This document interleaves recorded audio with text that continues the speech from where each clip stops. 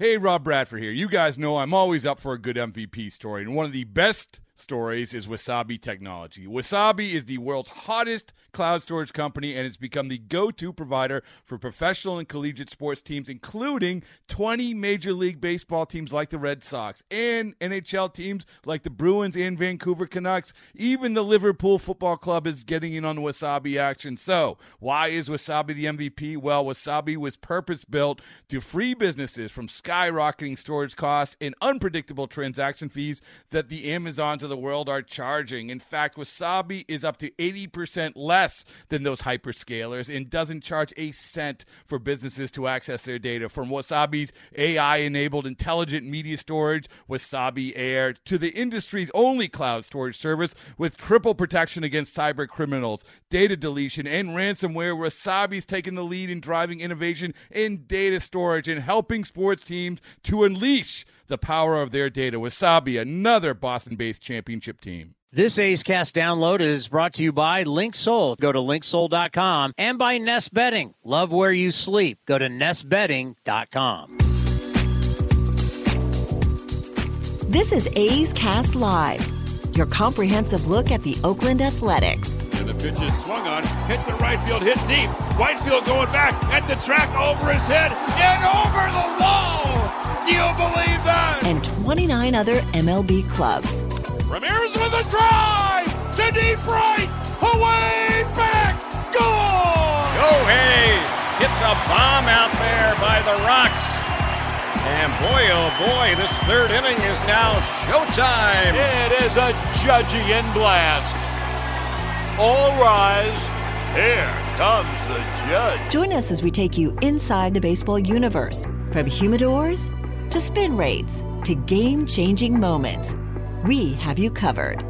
Spend your afternoon with us next from the town, only on A's Cast Live. Here's Chris Townsend. I'm watching MLB Network, and they keep talking about certain players and all these prospects. So you mentioned a player, and what they're talking about is in Chicago, and we mentioned this yesterday on our show. We talked about Stroman. We talked about Cody Bellinger. And the question on whether to keep these guys, and then they're like, yeah, probably Stroman's going to get traded. Bellinger, we don't know. But it's for a ton of prospects. Shohei Ohtani, it's for a ton of prospects. Everybody wants to trade known commodity for a ton of prospects. And it got me thinking today. We are starting to sell that there are far more great prospects. The unknown is greater than the actual players who actually are names, faces, guys with track records in the big leagues. We're throwing out this, if everybody was to be traded that everybody says that should be traded, it's amazing how many great future players there are in minor league baseball, when the percentages will tell you that that's not the case. Yeah, I sent you something earlier. The percentages are going to tell you, wait till you see this, the percentages are going to tell you that all these minor league systems, they're not hoarding a bunch of future Hall of Famers like everybody's acting. Everybody's acting like you've got somebody that's about to make money. Maybe you're kind of going into a trade them for all these prospects. The unknown is not as good as everybody's selling it to be. And it's funny because you're like, I was watching MLB Now today, and they're mentioning all these players. Well, you could trade him for prospects. Trade him. And, like, I'm noticing they're talking about a lot of different players being traded for prospects. Who are all these prospects? Who are all – I mean, we're trying to make that – like every organization has this pot of gold of prospects that are all the next great players in the game, when the percentages say – most of these guys you trade for, they'll be dogs with fleas. There was a tweet that went out right after the draft. The last 10 years of drafts and the percentage of each MLB team's picks that made it to the majors for any team. The highest, the Astros had 329 draft picks, 77 reached the majors. That means that was 23% of their draft picks have made it. So the best. The best. The lowest? Hold on. Okay. Set it up a little bit. Let it breathe. Yeah. Relax. Dodgers second We're best. trying to sell a story here. The team that drafted and sent the most guys to the big leagues is at 24%. 23. 23. I thought it was 24. 23. Houston's at 23. 23. 23. Now think about that. Who lives on that kind of margin? You draft how many guys in 23% work? Like, you go out and hire, as a business, you hire 300 and some people for your company and only 23% end up working. Is that a good ratio as an employer? No. No? I want everybody to think about it. As you hear everybody, hey, Trey, like we've talked about on the Clubhouse show when people call in, 833-625-2278, trade Aledmys Diaz. Okay, we're saying the Houston Astros have been the best at drafting players, and they make it to the big leagues, and it's only 23%. We're not talking star in the big leagues. We're not saying having great careers. We're saying guys they drafted, 23% made it, just made it. So they could have had a cup of coffee. Most of those guys aren't long-term players. Yeah, no. A lot of them are pitchers. Guys will come up. Guys get hurt. So it's essentially a fourth of their draft picks over the last 10 years. That's the very best. Yeah. Go to the A's. Well, hold on. Let's set up the top five, and we'll tell the story more. Dodgers, second best. 67 guys reached it. That's 20%. Yankees. Second best is only 20%. Yeah, Yankees also 20%. For how many years? Last 10. So in the last 10 years, only 20% of the guys that the Dodgers, Yankees, both 20%. and Yankees have hired, right? I'm looking at, I'm trying to equate this to a normal workforce. Yeah. Right? 20% of the guys out of all the guys I've hired, only in the last 10 years, only 20% worked out. Fourth was the Guardians. They had 60 guys reach it. That's 18%. The Twins, Pirates, and Mariners all have 17%. Then you go to the very bottom, the New York Mets at number 30. 9% of their players made it to the majors. So in the last 10 years, 9% of the Mets. That's 30 of the guys. people that, let's say, I was training. Because I get would that what you equate to a business? These are people you hire and train? I think that's fair. And only 9% in the last 10 years, the Mets people they trained made it into the company. Yep. That's 9%. That's 30 of 328. Next lowest? Well, you know what? The other question would be, how much money did the New York Mets spend in making that happen? How much did you spend on your minor league system? How much money did you spend on coaches? How much money did you spend on insurance? How much money did you spend on signing bonuses? How much money did you spend on travel? The process. I was talking about the process last night on the Clubhouse show. We're so enamored with the process. How much money did the Mets spend the last 10 years on development of their own draft picks, and only 9% at least made it to the big leagues? Could have been a lot. Wouldn't you be interested in that number? Yeah. Well, I mean, let me just give you the bottom five. You are hell-bent on getting these out. Well, I'm just like Go ahead. Surprisingly, Orioles not in the bottom five. Well, most of the guys are coming up now. Giants are 20. Giants are at 13%. The Brewers are at 12%, and there's an even more alarming stat. Over the last 25 years, the Brewers have not had a single guy drafted in the first round play a full season in Milwaukee, is what someone tweeted out. It's pretty staggering. It's so telling. Like, was Ryan Braun not a first-round pick? Because again, we have all these people right now who are telling us how important minor league systems and prospects are, and that you need to get rid of players to replenish your minor league system. And you're telling me the Brewers, for 25 straight years. I already shot a hole in it. Braun was a first-round pick. Okay, one. That's for only one I can think of right now. Corbin Burns wasn't a first-rounder. I mean, Garrett Mitchell's hurt, so he doesn't count. So if we went through that list, you found one. But how much money did you spend? And you got this is what gets me about the Met. What are the A's? What are we?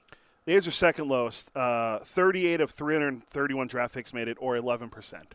So, in the last 10 years, 11% of the guys we have trained have made it. 11% of the A's draft picks in the last 10 years have made it to the major leagues. I find that, like, I'm gonna allow Mike Farron to explain, because Mike Farron, who Power Alley, it's one of the best shows, kind of my morning show when I'm kicking around, when I'm going to play golf or I got errands to run. I don't listen to terrestrial radio anymore. Ever since I left terrestrial radio and I got my car and I got Sirius XM, and then, of course, your subscription to Sirius XM ends, and I'm like, I love this thing. So I pay for it, and I can get it on my phone. I can get it on Alexa, and between baseball and the NFL channel, all the music channels, comedy channels are funnier than hell. I love Sirius XM. Had never had it before, but I absolutely love it. And their show, because he does it with Jim Duquette, the former general manager. So you got a former general manager and Mike Farron, a longtime broadcaster, play-by-play guy, covered the game for a long time. Does a lot of college baseball. Does a lot of minor league stuff. And going to kick it around to him. And I want to talk to a guy that I have the most respect for as a scout, Shooty Babbitt. Like, what is this theory that you've got all these guys in Major League Baseball, and the theory now is you can just trade everybody for this endless amount of prospects? And I'm wondering, is there that many good prospects out there, or are we just wishing on a star? Like, what is the reality? Because your numbers are telling me in the last 10 years, the majority of the guys you draft will not get to the big leagues, at least with you. And I think it's pretty consistent. Like, when the best team's 23% and the worst team's 9%, that means a lot of the guys that you're drafting aren't making the big leagues, but yet right now at this time of the year, we're propping these guys up. We're acting like, oh, we're getting all these prospects, right? We're getting all these guys, and look how great they're going to be. How many times have we, just think as A's fans, been sold that, right? Mark Mulder's traded for. Tim Hudson's traded for. Mark McGuire's been traded for. I mean, you can go down the line. Guys have been traded, and just the odds are these guys that you trade for, they're not going to live up to the hype. Some, you know what? A low percentage will. A low percentage. Does it help your depth? Does it help your rankings into the minor league system? Yeah, but you know what? You're now looking at what? Bob Estes from the Matt Olson trade. You're so Joey Estes. Joey Estes. Who's Bob Estes? Bob Estes was the golfer. Are you combining him and Sean Estes into one? Or? The great Sean Estes. Christian Pache, when he first started out, it's like, oh, my God, he's Willie Mays. Franklin Barreto. Oh, my God. Frank. We're not doing the Josh Donaldson deal unless Franklin Barreto is in the deal. Franklin Barreto has to be a part of this deal. Derek Barton. Because we heard Derek Barton was in the Cardinal. Was he in the McGuire trade? No. Not McGuire. He was in the Mulder trade? He was in the Mulder trade, yeah. Oh, that's right. He wouldn't be old enough for that. That's T.J. Matthews and those guys.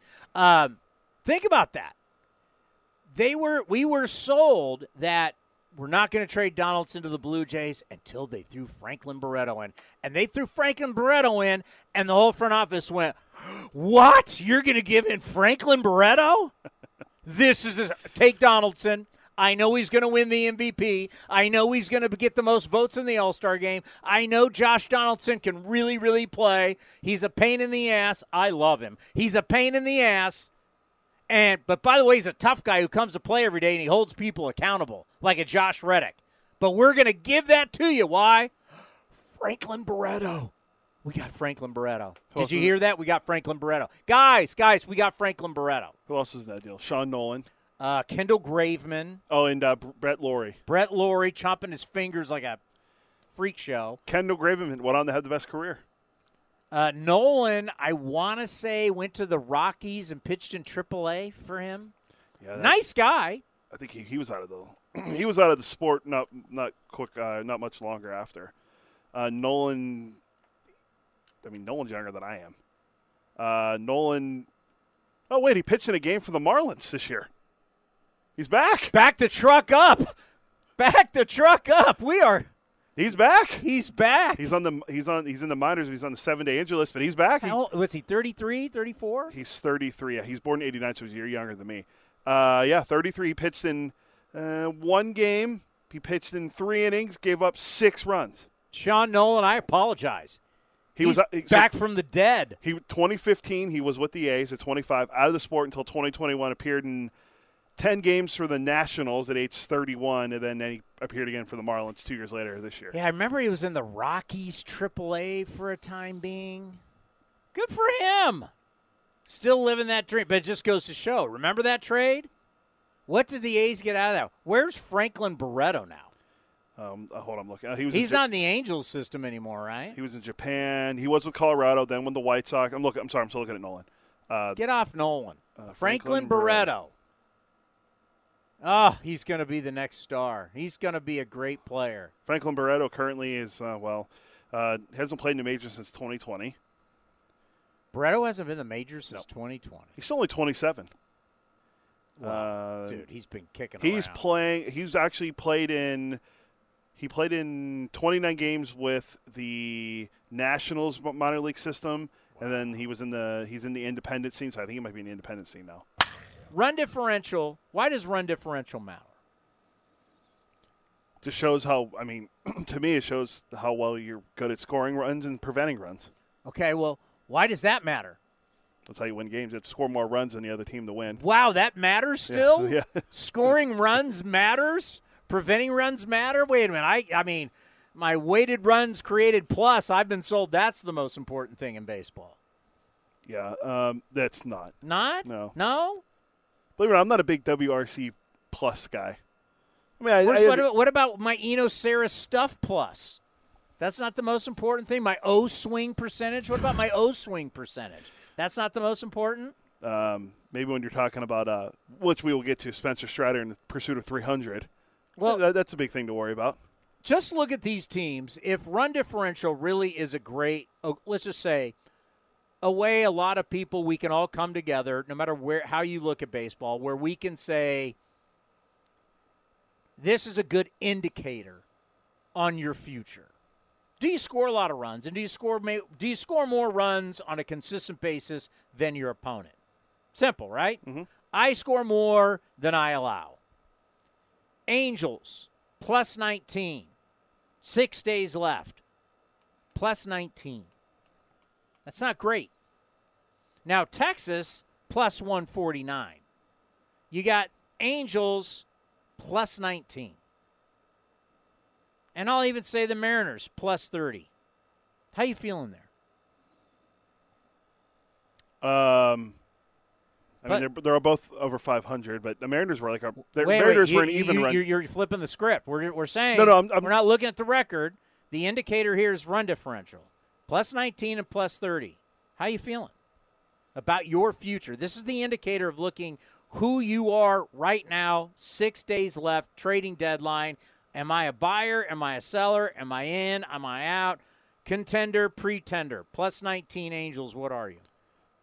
I would feel more confident about Seattle, and that has nothing to do with me wanting to make the playoffs. He won't even answer. Where are you with the Angels? I think they're a seller. You're a seller. Yeah. Seattle, only plus 30.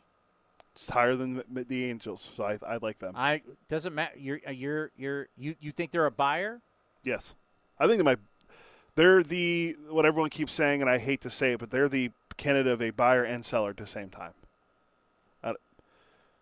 They can buy but also sell. They can acquire people and then sell like Logan Gilbert off. I don't know why Logan Gilbert's name keeps coming up because he's a guy, but they can maybe trade him and get someone in return, like a player for player thing. You're like, who is that Batman bad guy, Two-Face? Yes. So you're like Two-Face? You're like two faces? You're a buyer and a seller? Pretty much, yeah. It's kind of like if you have two quarterbacks, you don't have one. 49ers have 4 quarterbacks, apparently. All right. Brock Purdy does not make the season with that elbow. He's supposed to be throwing tomorrow. Yeah, good luck. New York Yankees, plus 9. All this talk about the Yankees. If run differential, we all agree, it can be looked at as an indicator for your future. Run differential only +9. They're going to buy, but I don't think they should. Because it's the Yankees, they're gonna try to get better. They're getting Judge back Friday, so they're gonna feel like, okay, we got our guy coming back. I don't know. I don't think they have it this year. Look at the AL Central. Oh God. All right, somebody's got to win it, but it is Minnesota with their pitching at +41. Everybody else not even sniffing it. Guardians made the deal today. They're getting Noah Syndergaard. They're just +6. So they're hoping to score more runs by trading a guy that was a decent hitter for them for a guy that's not having a good year in LA. All right, well, we'll see if the Guardians turn it around. Shane Bieber, I think, has played a big role in this with his elbow problems. He's on the 60-day injured list now. He's probably done until September. He's not pitching again. Yeah, I think he's done for the year. I mean, Atlanta obviously cruising in the. I'm just going around. I'm going to go out on a limb and say they're going to be a buyer. I don't think they need to buy. They'll make They've already made a couple of small moves with Johnson and Hearn getting relievers, but I think they might make one. Maybe get Adam Duvall from the Red Sox if they decide to trade him. Philadelphia right now is in that group that's for the 3 spots in the NL wild card. They're just +8 though. +8. Now they made their run as a team no one believed in. Us against the world mentality last year. +8. Can you do it again? Can you make that run again? What was that song they kept playing? Everybody ends up having a song. I can't remember what it was. I'll look it up. What was the Phillies? It's always a trendy old song, like an 80s song. Dancing with my – what was it? Dancing on My Own. Dancing on My Own. Yeah. All right. Yay or nay on the Phillies? You a buyer or a seller? They're a wild card team right now, so they're going to be a buyer. I'm going to save the NL Central because it's the most fascinating debate, okay? Obviously, the Dodgers, everybody said the Dodgers, man, they're cruising. The Giants, Arizona, Giants are just +18. Arizona just +5. Are you really all in at +18 and +5 in run differential with 6 days to go in the trading deadline? I heard someone say today that Arizona should maybe consider selling. Well, they're only +5. Their future's ahead of them. Yeah, it was. Once again, though, we've already established everybody can talk about selling, but the odds are whatever you sell and acquire, not going to do a whole heck of a lot for you. I think we are in our game right now.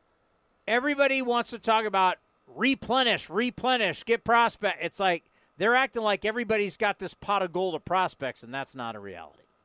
Numbers show it. Percentages show it. Yeah, I would. I forget who said it. It might have been Steve Phillips said it on MLB Network earlier that they should be buyers, but buy controllable, like guys beyond this year. I don't know how many guys are really out there they can get they're controllable like that. There's a lot of people talking about these moves, and it's just like we sit back and we just go, how is this possible? How is there that many great prospects just floating around that I can trade this guy and that guy? Everybody wants to just trade for prospects. It's like we act like there's a bazillion great prospects, but yet we look at drafts, how many guys come to the big leagues from your draft, how many guys have successful careers from your drafts, and it's not that high. We had a commenter on YouTube ask, what's the Dodgers run differential? It's +97 right now. Yeah, Dodgers are cruising. Dodgers have the most. I've been kind of looking at the Rockies, knowing that we're going to play the Rockies on Friday. Most hurt pitchers this year is Colorado. They're number 2 to your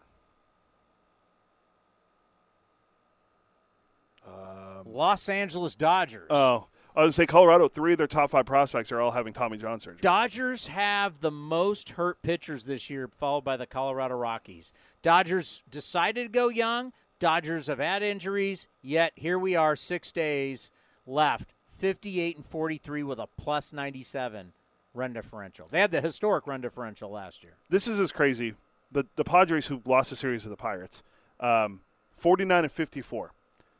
Their expected win-loss, because you know how much we love expected, their expected win-loss with their run differential is 57-46. But they're not. They're 49-54. They might be the case if we're going to say run differential has anything to do with predicting, or it's a good predictor of your future success or failure. Padres are plus 51. Do you say where you are with 6 days left, you're 49-54. It's an anomaly. You should be way better. You will be way better based off your run differential. Are you buying or selling that?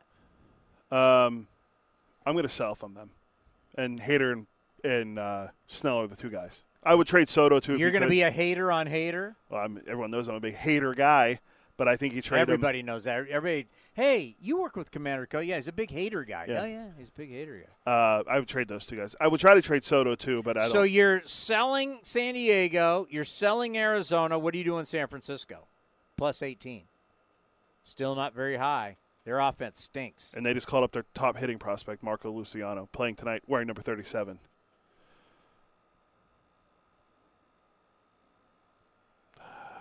I would buy. All in on plus 18. Now the Central. Fascinating. Milwaukee -3. Cincinnati -6. The only team with a plus in front of their number for run differential is the Chicago Cubs. They're 49-51. They are a plus 45. What's their expected? 54-46. You got Stroman. You got Cody Bellinger. You got Wrigley Field and a ton of cash. Do you shake them dice and roll them? Or are you a seller? Well, we went over this yesterday, and I said about trading Bellinger. So, yes, I would sell if I was them. Now, think about what he just did. He had all these sell. I'm still trying to figure out who you're going to sell for. Who are all these teams that are buyers that have all these prospects? Who are all these brilliant players that you're selling for? It's easy to say you're a seller. It's easy to say, I'm going to get rid of this guy, and I'm going to get rid of this guy. How many great Franklin Barrettos are out there that you're going to get sold on at this trading deadline? Oh, they're going to throw in Franklin Barretto. You're going to have to make the deal. The unknown in baseball right now is better than the known. Is that safe to say? And I think Mike Farron agreed with that. The unknown, we feel better about the unknown than the known right now. Because the unknown is sell your players off, go get younger players. I like younger players, but I like younger players that I know, right? If you're just telling me random younger players from whatever organization, hell, I don't know what they're going to be. Yeah. If I have good players. Yeah, like I heard one of them on MLB Network Radio earlier. I was like, oh, yeah, you should package Stroman and Bellinger and send them to the Yankees, and you get Volpe back and Peraza. And I'm like, the Yankees aren't trading. How's Volpe doing? Not very well. You mean the next Derek Jeter? The next Derek Jeter. How's he doing? The next Derek Jeter, 22 years old, 210 batting average, 13 home runs, 18 steals. Okay. 662 OPS. I've seen a couple of those home runs. They're cheap.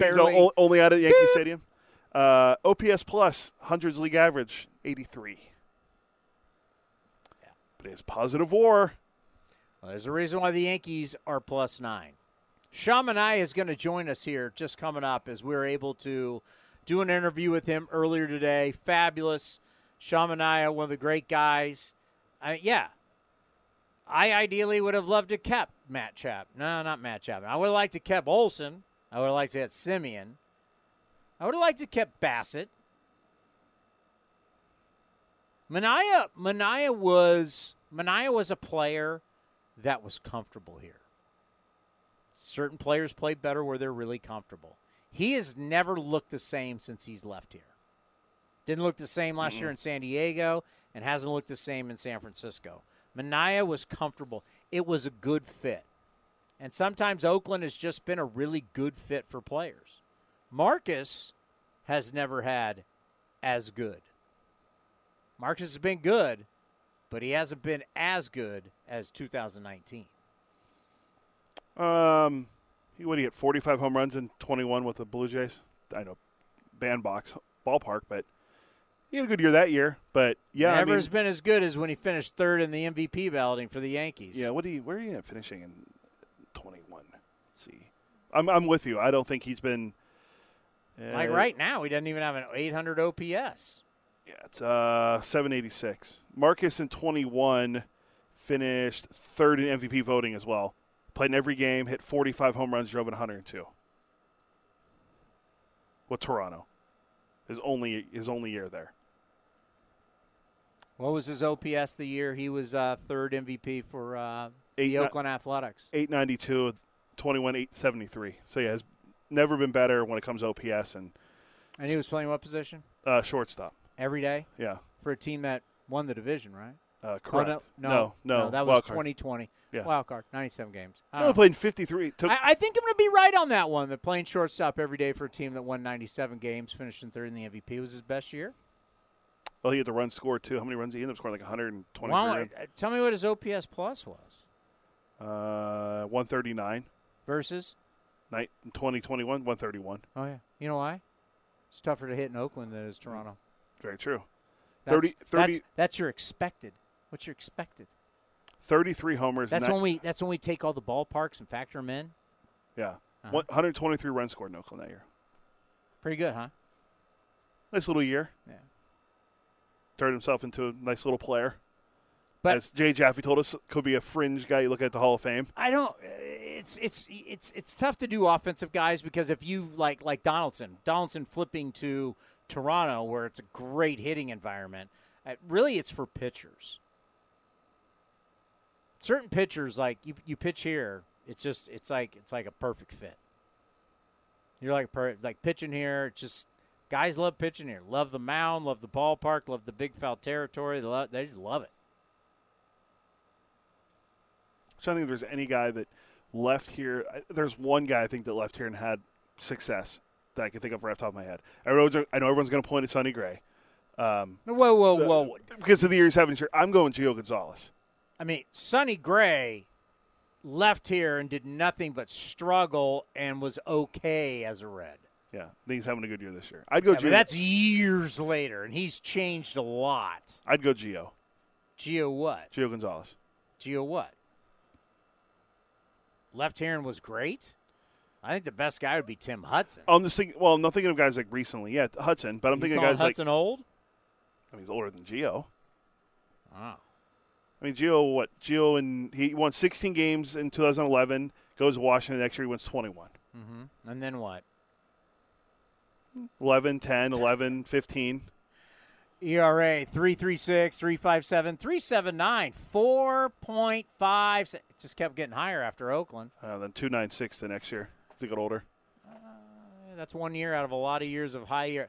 Let's look at Commander Cody wants to be right.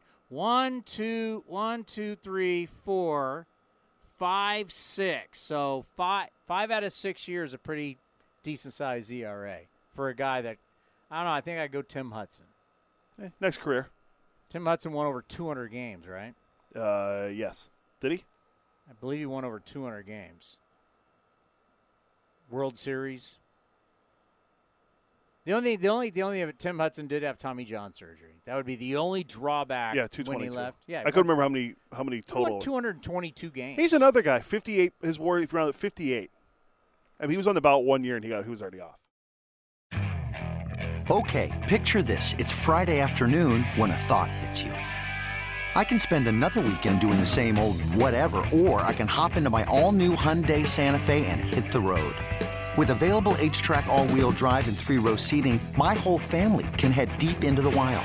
Conquer the weekend in the all-new Hyundai Santa Fe. Visit HyundaiUSA.com or call 562-314-4603 for more details. Hyundai, there's joy in every journey.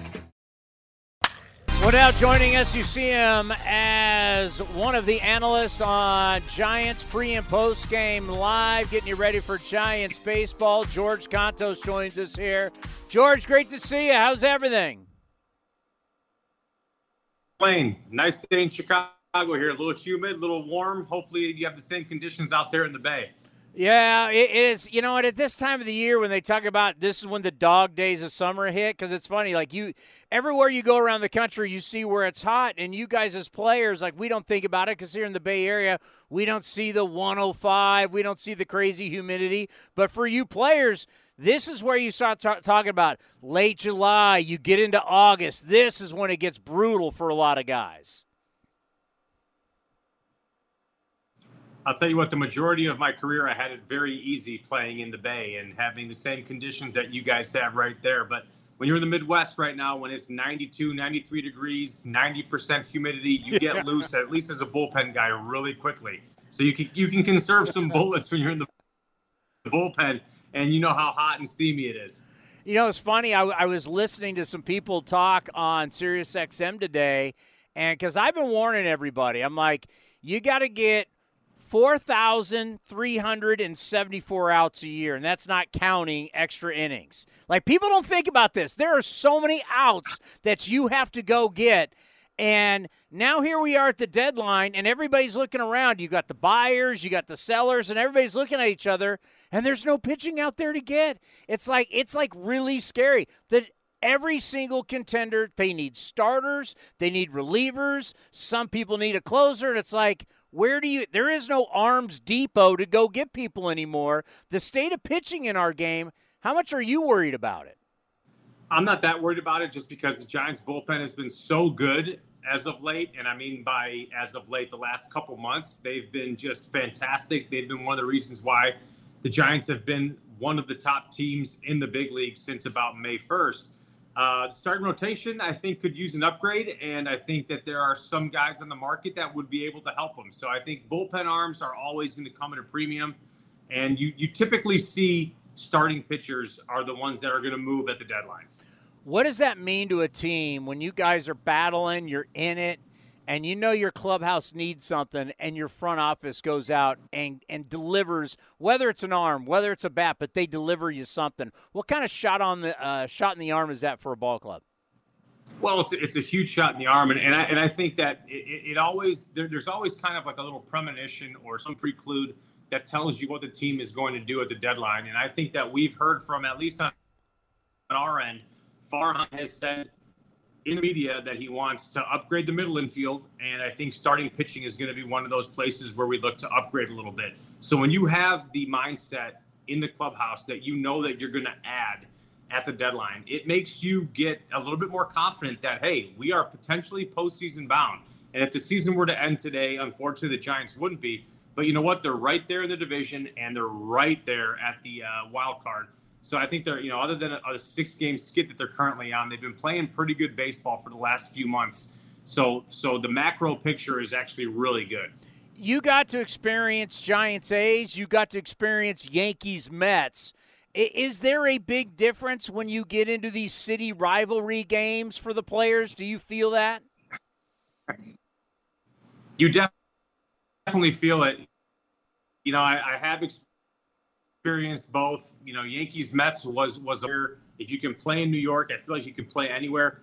But there's definitely something about this Giants A's rivalry. There is definitely some bad blood. I've had a lot more experience in this Battle of the Bay or Bay Bridge series, or whatever you want to call it, going back to however far you want to go. But there's definitely some animosity between these two teams, and you have some fan bases that are very, very diehard about the teams that they choose to represent. So you definitely feel the pressure and the electricity when this series gets going. Well, right now, when you look at the standings, it's absolutely wild. We were just going over the wild card. When you got the Cincinnati Reds and you got the Arizona Diamondbacks, you got the Marlins, you got the Giants, you got the Phillies, they're all right there together right before the trading deadline. As a player, just how great is that where you know you got a shot, there's 3 spots you're all going after? I mean, it's what it's all about. No, Chris, you're absolutely right. I mean, when you're going into a time like this, knowing that there's actually something to play for and you have meaning behind showing up to the ballpark every single day, that makes the world of difference in your focus and your commitment level. And you show up to the ballpark and you know that every single out matters every single day. And regardless of what a team is going throughout that season, that should be the case anyways. But when you know that you're at the deadline and it's July 25th and you're sitting here with a few days to go before adding or subtracting from your team, it makes every out a little bit more important. You know, I think about the Giants right now, having lost 6 straight. Obviously, the offense hasn't gotten going.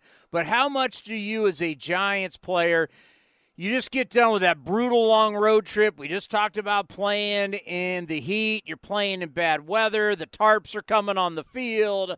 I mean, the whole thing. Because I know I've been there doing TV, doing the A stuff, and I look over, the tarps are on the field. I'm like, oh, God, I felt for you guys. Now you're home. Now it's a long homestand. How much do you think this is going to help this team rebound and kind of get out of this little mini slump? Oh man, every time we used to get back to AT&T when I played, now Oracle.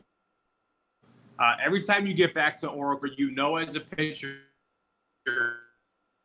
you have an advantage. And you always do, because there's a ready to challenge a hitter, a right-handed hitter, to the opposite part of the field. And that is just such a mind-easing thing to know, because they're always taught to get guys away, down and away. If you're a right-handed pitcher, you're facing a right-handed hitter, down and away is your safe zone. If you're going to challenge a guy to go the other way, not one opposite field home run has been hit into McCovey Hove in the history of the ballpark. So that's one of those things where you get back to Oracle Park, you're in the rhythm and the routine of your home ballpark. You're on a little bit of a skid. You've been out east. Things have been a little bit different. You get back, you get a little bit more comfortable and confident. And that 6-game road, that 6-game skid on the road can come to an end tonight, playing your crosstown rivals, and that can build a ton of confidence if you can get right back on the right track. You think about the division, and Arizona. Really not a surprise. We all knew they would be better, but they were out in front for a while. They have now fallen back. As we talked about, they're tied with the Giants at 54-47. Knowing that the Dodgers didn't go all in the offseason, there's that CBT, those different layers you want to start getting under, especially if they want to go after Shohei Ohtani in the offseason. And knowing that the Dodgers have been okay with using a lot of young players, especially young pitchers.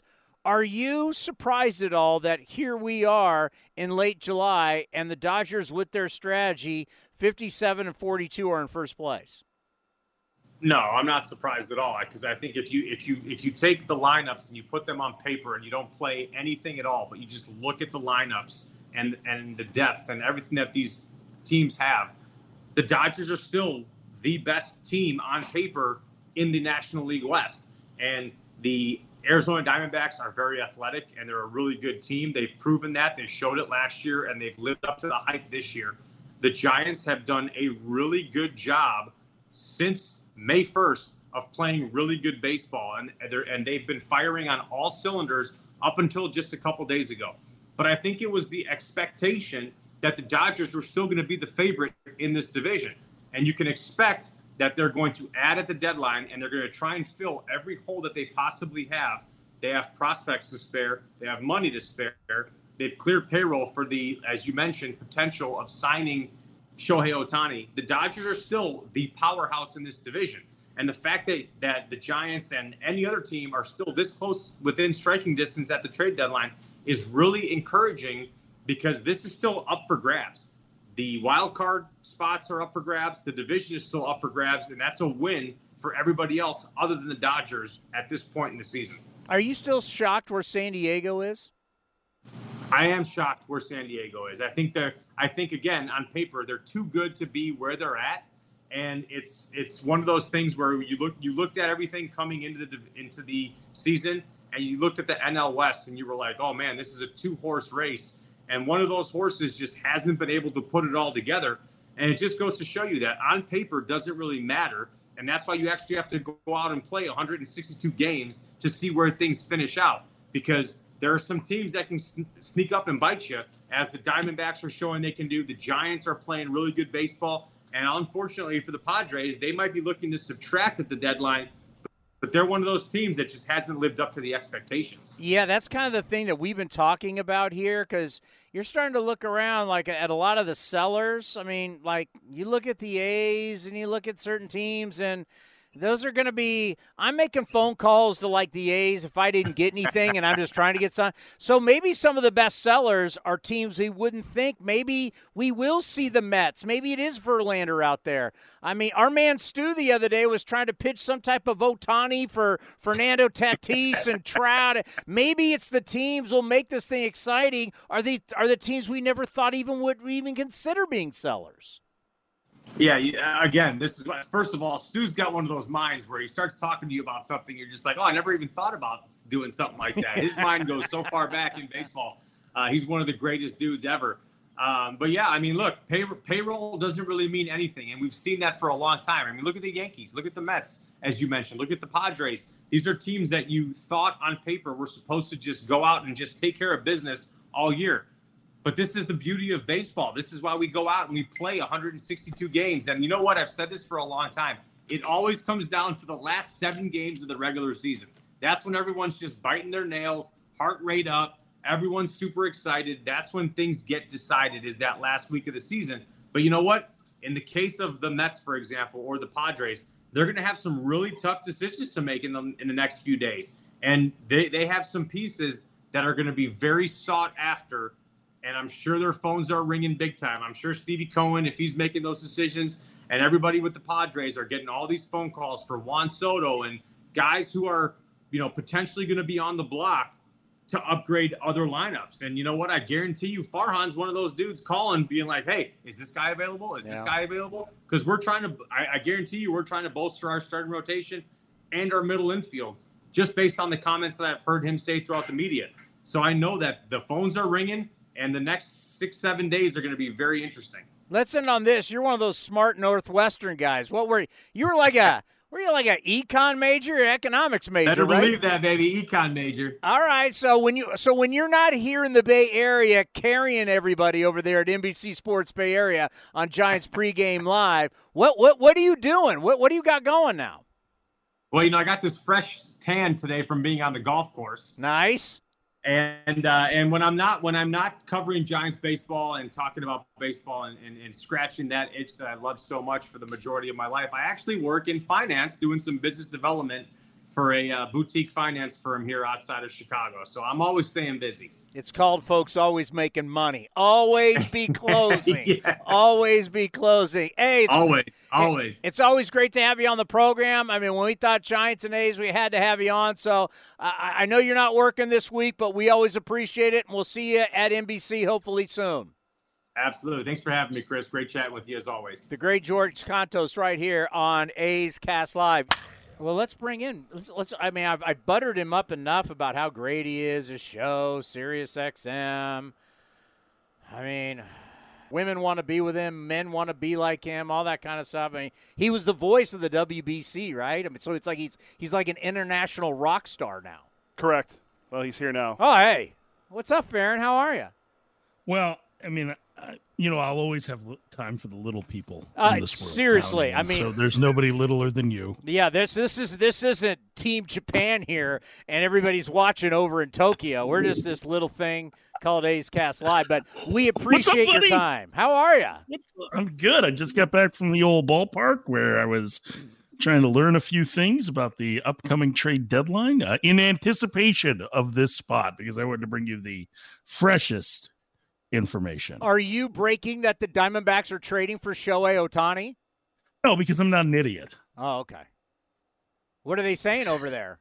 I mean, they're just like, what are they saying? Well, they want to be aggressive on the pitching front. They're looking for relievers. The Cardinals have a number of pitchers that are of interest to a bunch of teams. That's basically what I can give you.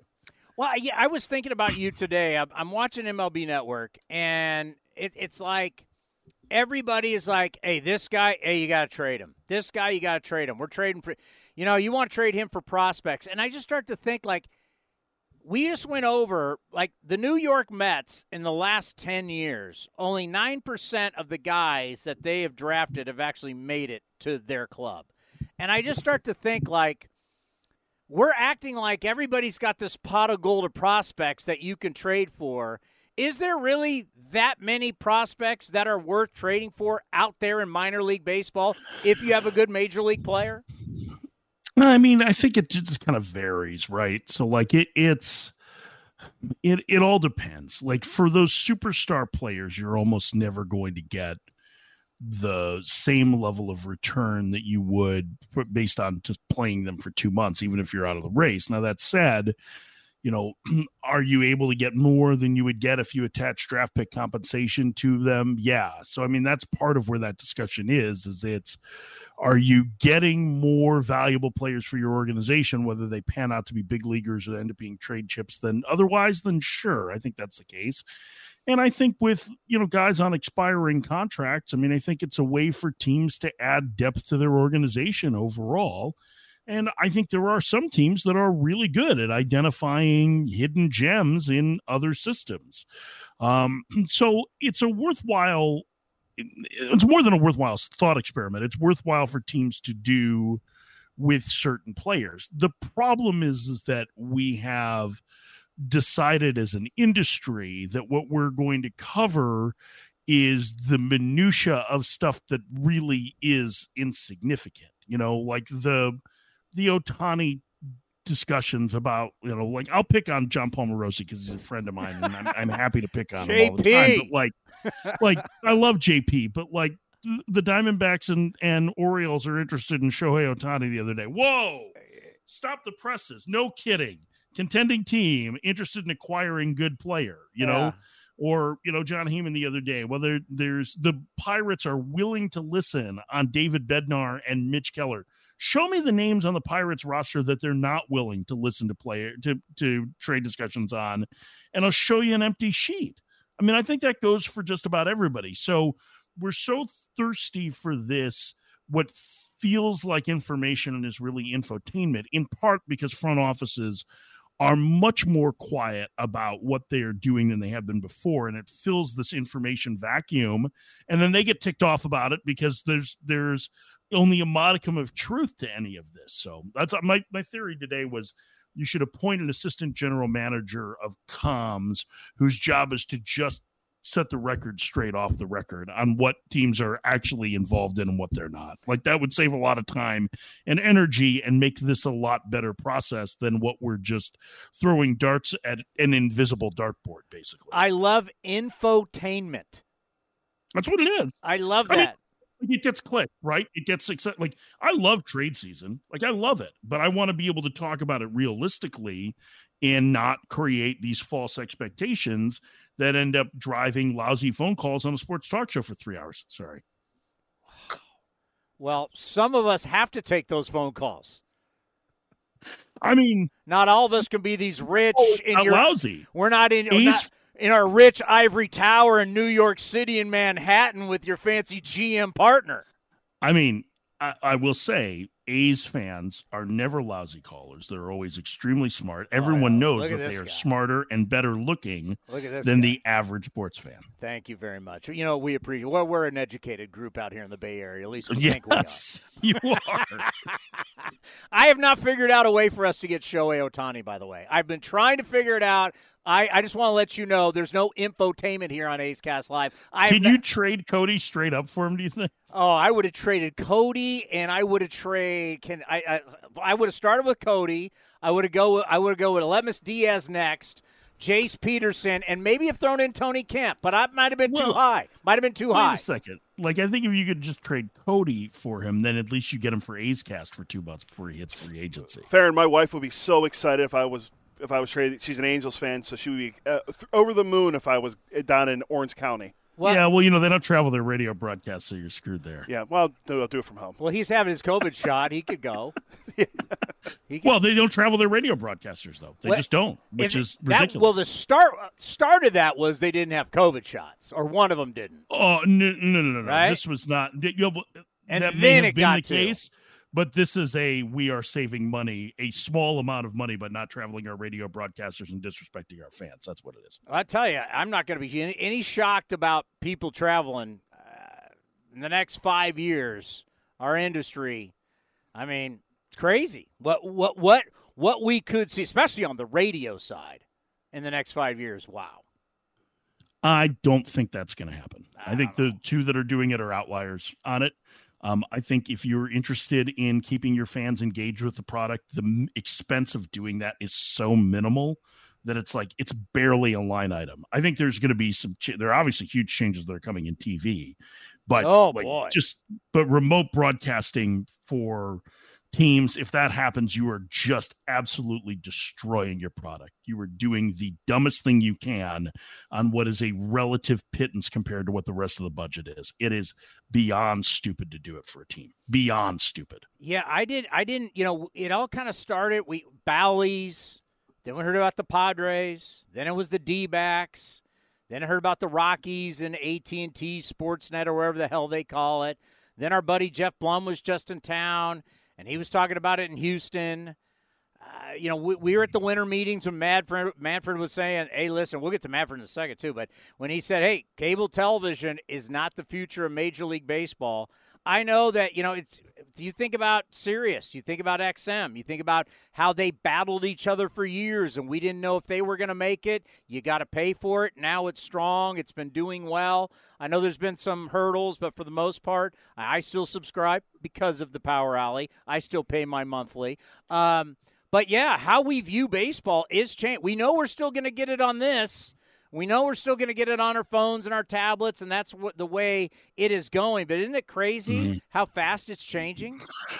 Well, I think, 2020 was an inflection point for something that was coming down the road anyway, right? And so, what you're seeing is sports teams and leagues dealing with legacy media shifting, right? It's not unlike what we saw with newspapers 20 years ago and the shift to more digital print. And the question is, how do you make the money that you are making now? Because what these regional sports networks have been paying teams is an astronomical fee every year, and it's mostly predicated on people who aren't interested in buying the product having to buy the product as part of the cable bundle, right? I mean, that's Correct, a great deal for the consumers, like for the clients like that. So now how do you get that? And I think one of the things that you're going to see is a greater emphasis on reach. I had a lot of conversations at the ballpark today, and one of them was about this, or a couple of them were about this, in part because the Diamondbacks are one of the teams that has now been separated from their contract with the regional sports network, in this case, Bally Sports Arizona, and had Major League Baseball take over their broadcast. They're like the Padres in that regard, and where the future goes. And one of the things that everybody is watching very closely is what happens with two NBA teams and an NHL team, the Phoenix Suns, the Utah Jazz, and the Vegas Golden Knights are all going to over-the-air broadcasts for their games, which is going to significantly expand their reach. And what I mean by over-the-air, I'm talking about more traditional TV channels. You mean like I hook up my rabbit ears again? Yeah. I got to go. Where are my rabbit? I got to have them somewhere. They're also part of your basic package in, whether you're streaming or a linear bundle, right? A cable or satellite bundle, or if you're doing a streaming one. And that reach is going to be a significant part of this future, I think, for sports teams and sports leagues, in that not everybody has been able to access all of these. I mean, we went almost 10 years with the Dodgers not being on most of the TV networks or most of the TV carriers in LA. I mean, that's not good for the sport overall in their health. It was good for their bottom line in terms of what they made with those RSN deals. But I think there are going to be some bright spots that come out of this. In-market streaming, albeit for a fee, is going to be one of them.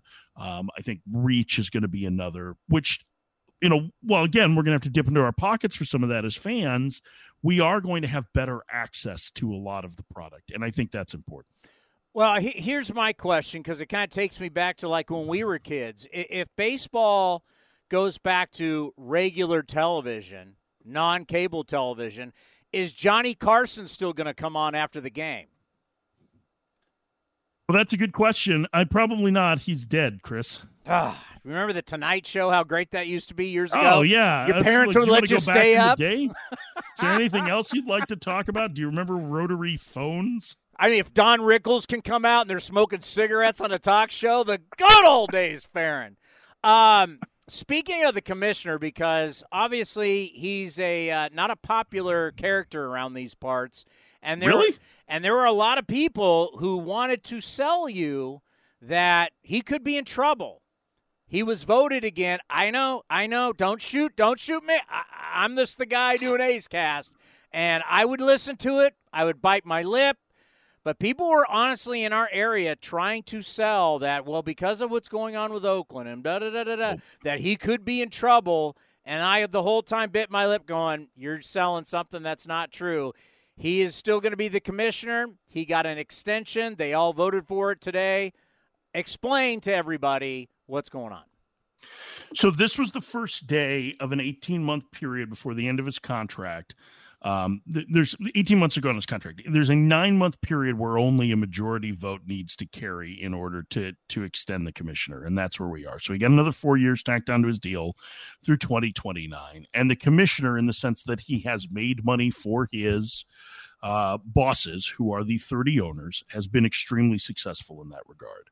So there were very few chances that this was not going to happen. There would have needed to be an 11th hour scandal that could not have been foreseen for that to happen. And I just don't, as much as Rob Manfred is an imperfect public figure in the way he goes about things, I do not think that he is living, at least to the best any of us can tell, a scandalous life or doing anything untowards behind the scenes. What he is a very good labor attorney who represents management in labor negotiations, and he's been very good at that over the course of his career.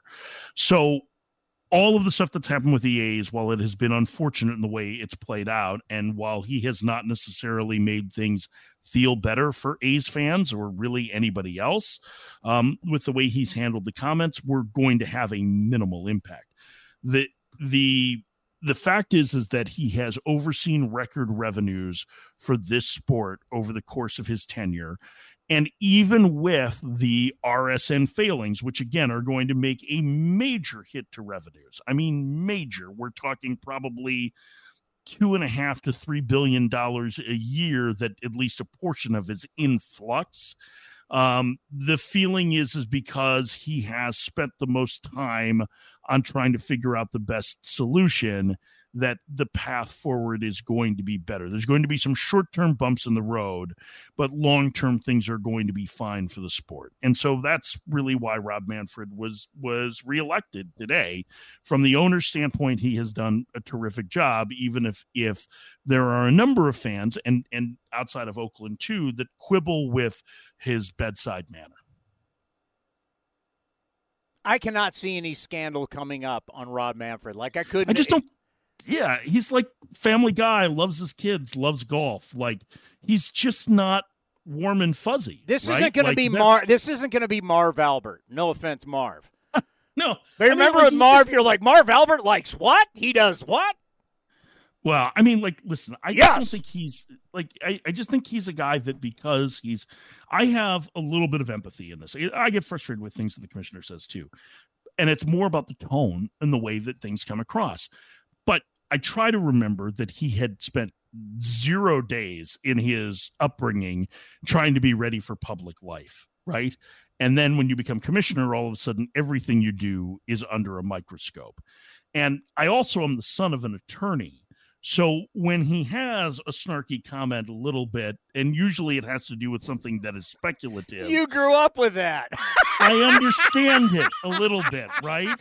Now, my dad isn't quite as snarky there, but they do hold some things pretty close, which is like attorneys do not do very well with speculative questions. They want to deal in facts, right? Like they want to be able to deal in things. And there are things that I'm sure that he feels like he has to do that may not be his personal preference because of who he represents. But that's his job, is to take care of the 30 owners and to be a representative for them, specifically in labor negotiations and in organizing and helping to oversee the negotiation of contracts. So, whether it be TV or whatnot. So I really think this was a foregone conclusion. From that standpoint, he has been successful in his job. I wish he was a little bit better at the softer side of the gig. That's something I've wished for a long time, because it doesn't always make you feel good. Adam Silver does the same things, but he makes you feel good about basketball, right? Like that's the difference, is that Adam Silver's comes across as much more empathetic in person than the Commissioner Manfred does. And that's just a difference in his personality. I'm not going to, there's only so much you can fault him for that. It's kind of like we all just learned something about ourselves. Like we just, we're talking to a psychologist, My dad was a career restaurant guy. Now I know why he treated me as an employee. Now I get it. Now I was like, he could hire and fire me and make me do whatever I want. So now I get it. Now my late father, if Mike Farron would have been around when my father was alive, I would have understood more. Thank you. Is this why you make Cody do the dishes? Or you're out of here. What? You're out of here. I'll get somebody else. Craig's listening 2 seconds. And I like how you put that too, because I'm having to do that now with a lot of our players where they do stuff in games and then after the game they talk to the media and they're not good at it. And then I have to respond to it. And that's where I have to remind everybody that these guys, this isn't like college basketball where you make a run on CBS and TNT and whatever during the tournament and you're dealing with media, or college football. You're used to playing in the SEC or the Big 12 or Pac-12 championship game, then playing in a bowl game, talking to media. Our guys are minor leaguers who are young. Some are not even English as their first language. And next thing you know, boom, we pop them up to the big leagues and we got microphones and cameras in front of them. And we expect them to be able to detail their failure in a very good way and explain it. And sometimes they don't explain it well. It seems like they're not owning up to it. And it's just not the case. We don't have media training in baseball. So these guys haven't been trained to deal with the media after the game, especially when they've failed.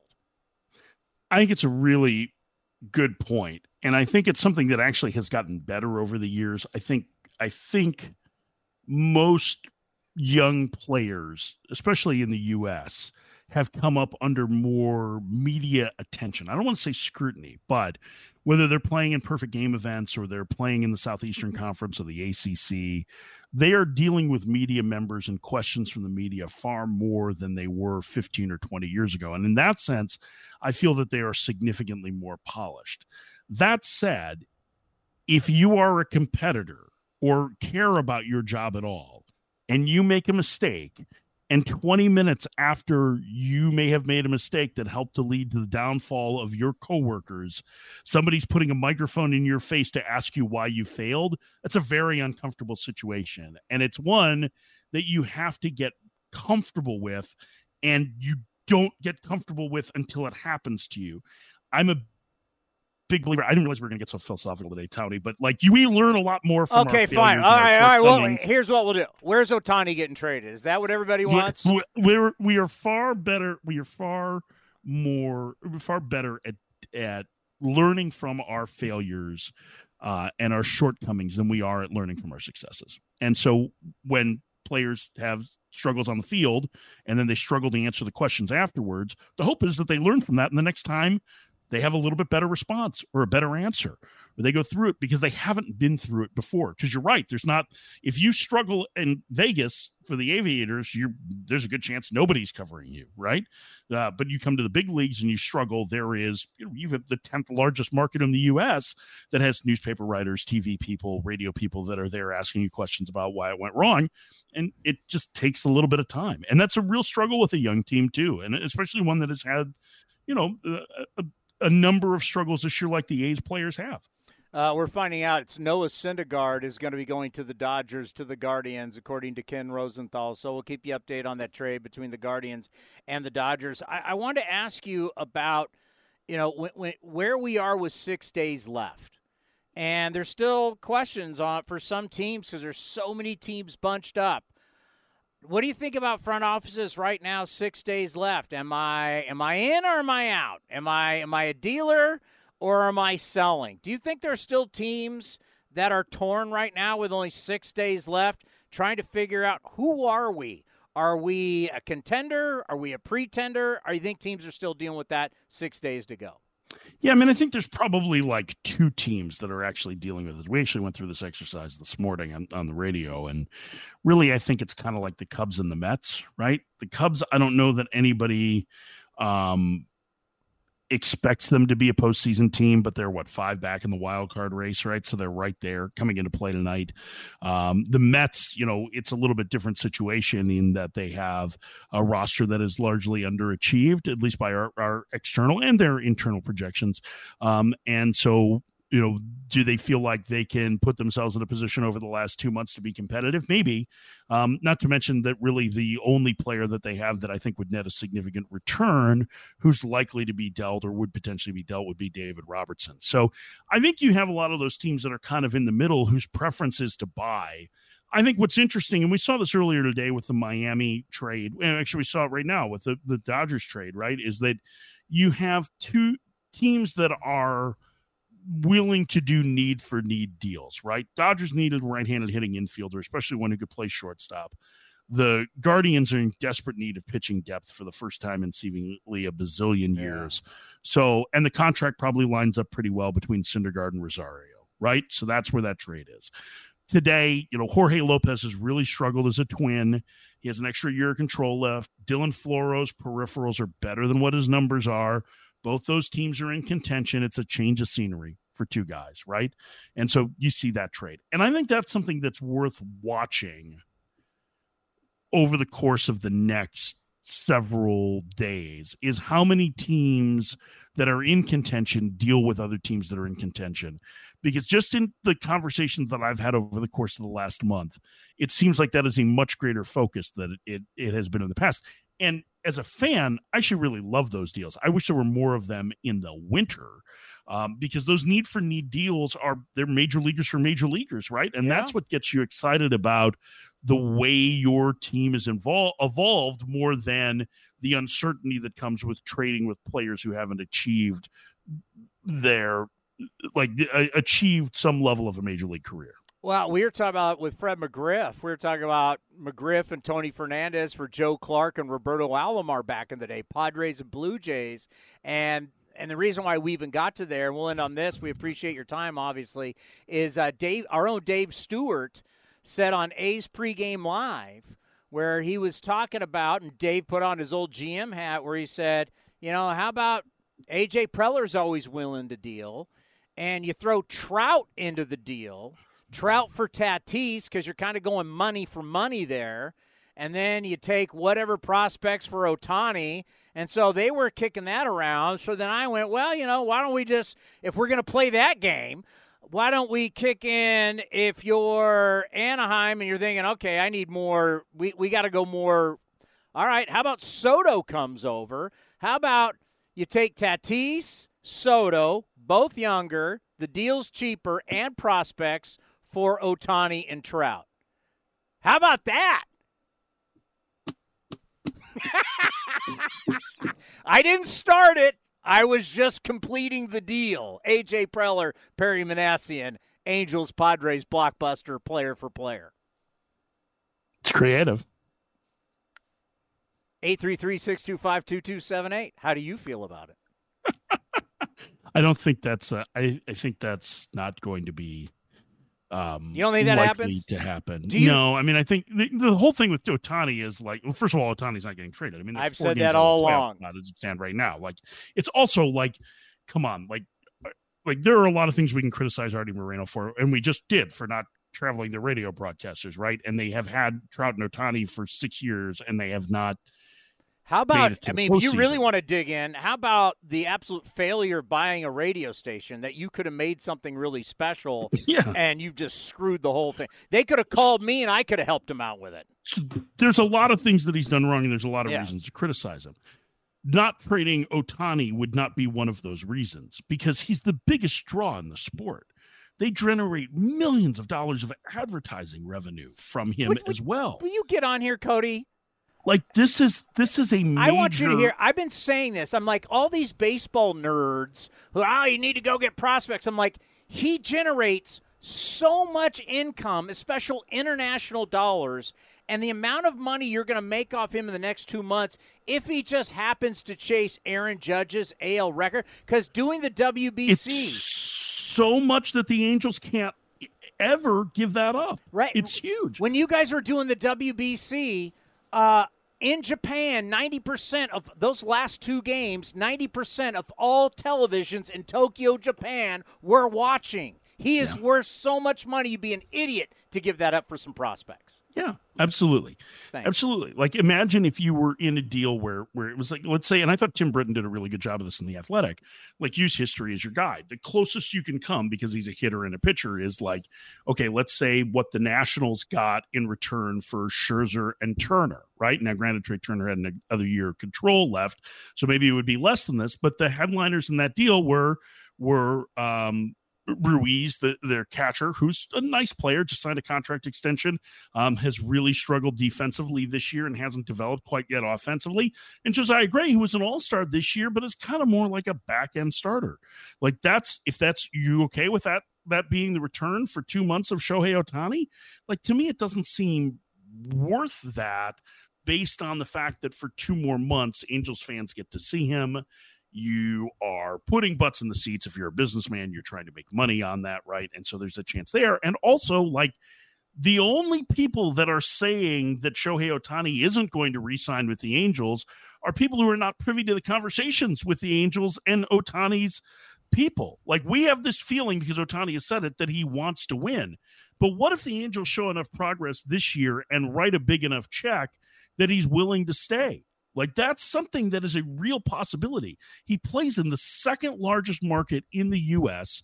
He has major exposure. He has major brand deals as a result of that. And one of the reasons he chose the Angels in the first place was that it wasn't quite as there wasn't as much spotlight on him there as there was in the Dodgers. It's a little bit different dynamic when you're in Orange County versus LA proper. And so there's a number of different things that could be factors in this. I think it's foolish to count the Angels out. They already have paid Mike Trout the richest contract in baseball history. Why wouldn't they want the guy that is generating a ton of income? The only guy that is generating a ton of the off-field income for teams. Like, he is the one bright shining light. Return on investment. He is the guy. I apologize for keeping you so long, but I listened I don't care. I listened to your show, and then I can't talk to you. I want to talk to you, but I can't talk. This is the only chance I get. I mean, you have my phone number. Well, I want to call you while you're talking on the show, and that wouldn't be correct. I just text you. You just wait till 10. Yeah, just wait till 10. Wait till you get off the golf course, and then you can call me. Well, I'm a little busy. That's the office, my friend. That's the office. Oh, yeah. That's the office. The big deals are being made there. Well, thank you very much. You know how much respect we have for you and your show. We talk about you guys all the time. We promote you. You guys are second to none. Your partner's fantastic. And I tell everybody, SiriusXM, please get out there. You guys are worth a subscription, no question about it. Your guys' channel. We're going to have Spillborgs on Friday. We'll have Spilly on. We're going to talk Rockies A's on Friday. Only if you refer to him as Borgsy the entire time. Does he like that? Doesn't matter. Okay. It'd be better if he didn't like it. If it was like, why does he keep doing that? You know, I love you guys too, and I love what A's Cast has done. It should be the model for the way teams try to connect with their fans going forward. And you guys are great. And should we go back to the moronic callers now? You don't have moronic callers. A's fans aren't morons. Well, we don't take callers. We all know that. We don't take callers on this show, so we can joke about it. That's after the game. Oh, you don't? That's after the game. That's after the game. Well, and those are smart fans too. Well, that's debatable. You have to be a smart fan to be an A's fan. That's debatable. Cody, you have to be a smart fan to be an A's fan, right? I don't have to screen those calls, fair, and I'm done by then. So. You guys don't have to deal with it. I do. My days of screening phone calls are over. But thank you for helping me with my father issues, and we will talk to you soon. Hey, anytime you need therapy, you call me. All right, buddy. Be well. See you, boys. The great Mike Farron right here on A's Cast Live. You know, I said it earlier, Bill. We've always loved you, and you've meant so much to this program, but now you mean more than ever before. It's your job, not Ed Sprague, not the coaches. It's your job to go find us players who can be athletics and help us win at this level. Yes, well, I'm glad I could contribute to the new look Oakland A's, but obviously the A's minor league staff's been doing a job of developing these guys like Gelof and Soderstrom, who are now there, and you're finally getting to see them. Obviously, it looks like Gelof's ready. Soderstrom's still just 21, might need a little more time, but there's more guys in the pipeline too. Now we've got Lawrence Butler down at AAA Vegas. We've got shortstop Darrell Hernandez down there at AAA Vegas. Kyle McCann, the left-handed hitting catchers, hitting 290 at Vegas. Also, you got a guy like Max Schumann. He's hitting 300. He's got an OBP of 400. A little older guy down at Vegas. So there are guys in the pipeline. There are more guys coming. So, I think this is a good time to keep your eye on the ball and get excited about the new guys on the way. And, hopefully there'll be, after the trade deadline, maybe there'll be a little more room for some of these guys as well if we're lucky. Editor-in-chief of Athletics Farm. You go to @Athletics Farm. You're speaking my language because I've been calling for it for a long time. Well, first off, let's start with this. As somebody that has dedicated your life to this, what does it mean to you when you do see the guys come up? And let's take a guy like Gelof, and Gelof comes up and has the success. How much fun do you have watching that? No, it's really satisfying. I mean, a lot of fans don't follow the prospects quite so much, and they see a young guy come up, and it's good to see him doing well. But obviously, you've been following a guy for a couple of years. It's even more gratifying. I mean, going back a little bit, I remember when Matt Olson and Chad Pinder were living in a 2-bedroom house in Stockton with 3 other guys. People are sleeping on the couch, and I'm down there interviewing them in Stockton, when those guys are really roughing it. To see guys like that years later finally make it to the major leagues makes it so much more rewarding and so much more fun when you finally see those guys breaking through, and then you're able to see them in the clubhouse and, remember how things were a few years ago. And it's just so gratifying to see that story, that climb up to the top of the ladder when, a lot of guys don't make it. And when they do, it's exciting to see that. And it's even more exciting when you see the journey that they went through to get that. It was by no means certain that even Matt Olson, as great a player as he was going to make it to the major leagues. I don't know if you remember, they called him up and sent him back down about half a dozen times before he stuck, so to see a guy like that go through what he went through, to stick and to be the success he has, is just so gratifying. Hopefully we're going to be able to say the same things about guys like Zach Gelof, guys like Tyler Soderstrom as well. But, when you're in a rebuild mode, I mean, those are the things you have to kind of cling on to. Those are the things that are fun, that make it worthwhile. You've said it a million times. I don't want to go out to the park and see a bunch of mediocre veterans. I want to see some young guys, even if they're still learning and they're struggling on occasion. It gives you something to pay attention to and look forward to and get excited about anyway. Human beings live on hope, and you don't have a lot of hope when there's a lot of mediocre veterans in the lineup. You do have hope when there's young guys in the lineup anyway. We sell 2 things here at A's Cast Live: hope and worry. 2 things. And right now, we're selling hope. And you got plenty of them in stock right now, too. All right. I'll tell you, the whole Matt Olson thing, I learned a lot. Now that Bob Melvin's not here, I can kind of tell some of my secrets. I think the way we handled Matt Olson was atrocious. I think the front office really screwed it up. That whole back and forth to Nashville, even worse. That's where sometimes I don't give the front office, they don't deserve the credit, because they were putting him out in right field. He was out. You're talking about one of the premier defensive first basemen of his time in the game of baseball. His organization was putting him out in right field, and it was Bob Melvin who's texting him in the minor leagues saying, "Don't worry about it. You're the first baseman of the future. You're the first baseman of the future." I mean, how bad is it that you're taking one of the premier first basemen of his generation, and in the minor leagues you are sticking him in right field? It's like, how clueless. That was clueless. It is what it is. It was clueless. So sometimes, when people want to take all this credit, well, we drafted this guy, we followed the journey a little bit more than that. And I think it really said a lot about Matt Olson, the adversity he went through of being put in right field and having to go to Nashville back and forth and back and forth. I think the player he is today is because of the makeup and what he battled through. I think no question about it. And I look at guys now, and, for Geloff, the thing that you like is when someone like you, Bill, comes on and says, this is what the guy does. And so many times we see the guy come up, and then he's not that guy. Geloff has been everything people has said. He's got size. He's athletic. He's fast for his size. He's got power to right center and to the opposite field. He can pull it. Like everything that you've talked about, we have seen so far. Yeah, I think it goes to this sort of intangible thing that can't be quantified by analytics, which is when a guy just really kind of knows what he's doing and has a professional approach across all aspects of the game. Those are the guys that tend to succeed.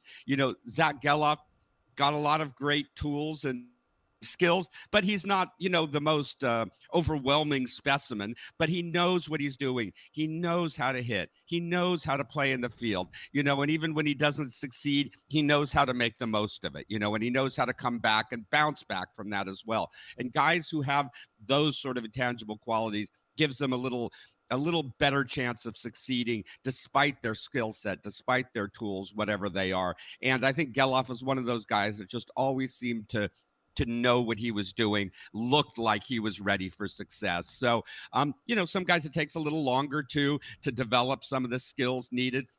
But I think Geloff always looked like a bit of a polished player from day one. But, when you talk about the front office and some of the decisions that have been made in the past, I agree with you on the Matt Olson thing.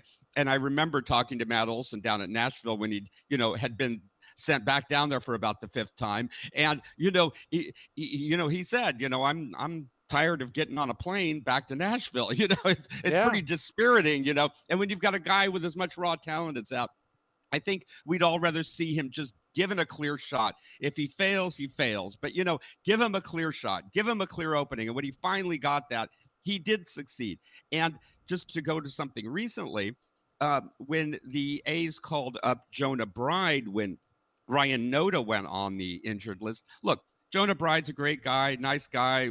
We've seen him before. We know what he's capable of and what he's not capable of, right? We're not going to see, some dramatic new Jonah Bride. Why not call up in that situation Kyle McCann, the left-handed hitting catcher who's hitting 290 down there, who hasn't had a shot in the big leagues yet? Why not in that spot take a flyer on a guy who hasn't had a shot yet, see what he can do? Maybe he can break through instead of making that conservative choice to going to a guy who's been pretty mediocre in the majors and, isn't really going to offer you anything. And you're not really going to learn anything from having him on the roster for a couple of weeks. Give a new guy a shot. Let's see what he can do. Roll the dice a little bit. This is the time to not be so conservative. What do you got to lose? Yeah. What are you worried? You're not going to, get to 250 winning percentage. I mean, what are we worried about here? I mean, it's like what you did to Matt Olson, but what you did for Derek Barton. You fell in love with Derek Barton, and what you did to Matt Olson.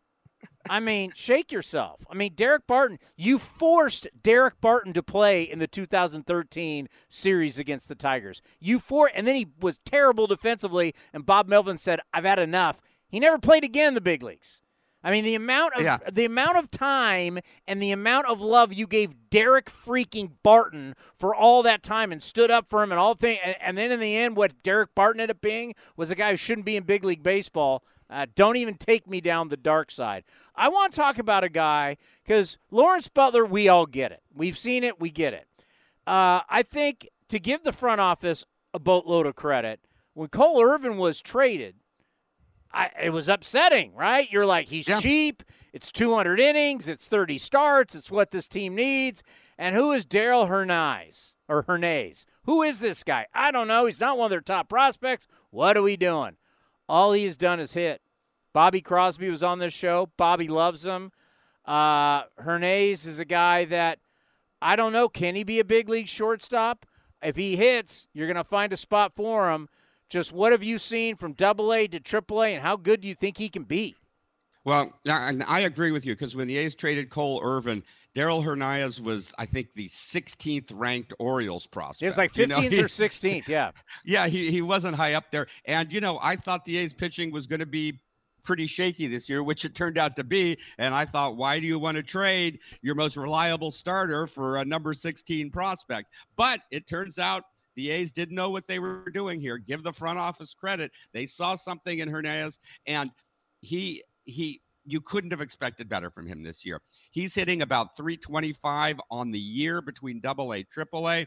He's still hitting over 300 since the call up to AAA. I think he's got, a few extra base hits in his first few games there. He just seems to be, a real hitter. And the guy still hasn't turned 22. He'll turn 22 next week. Still just 21.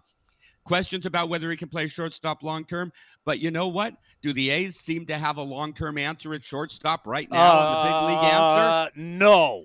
Do they have a shortstop who can swing the bat at all? No.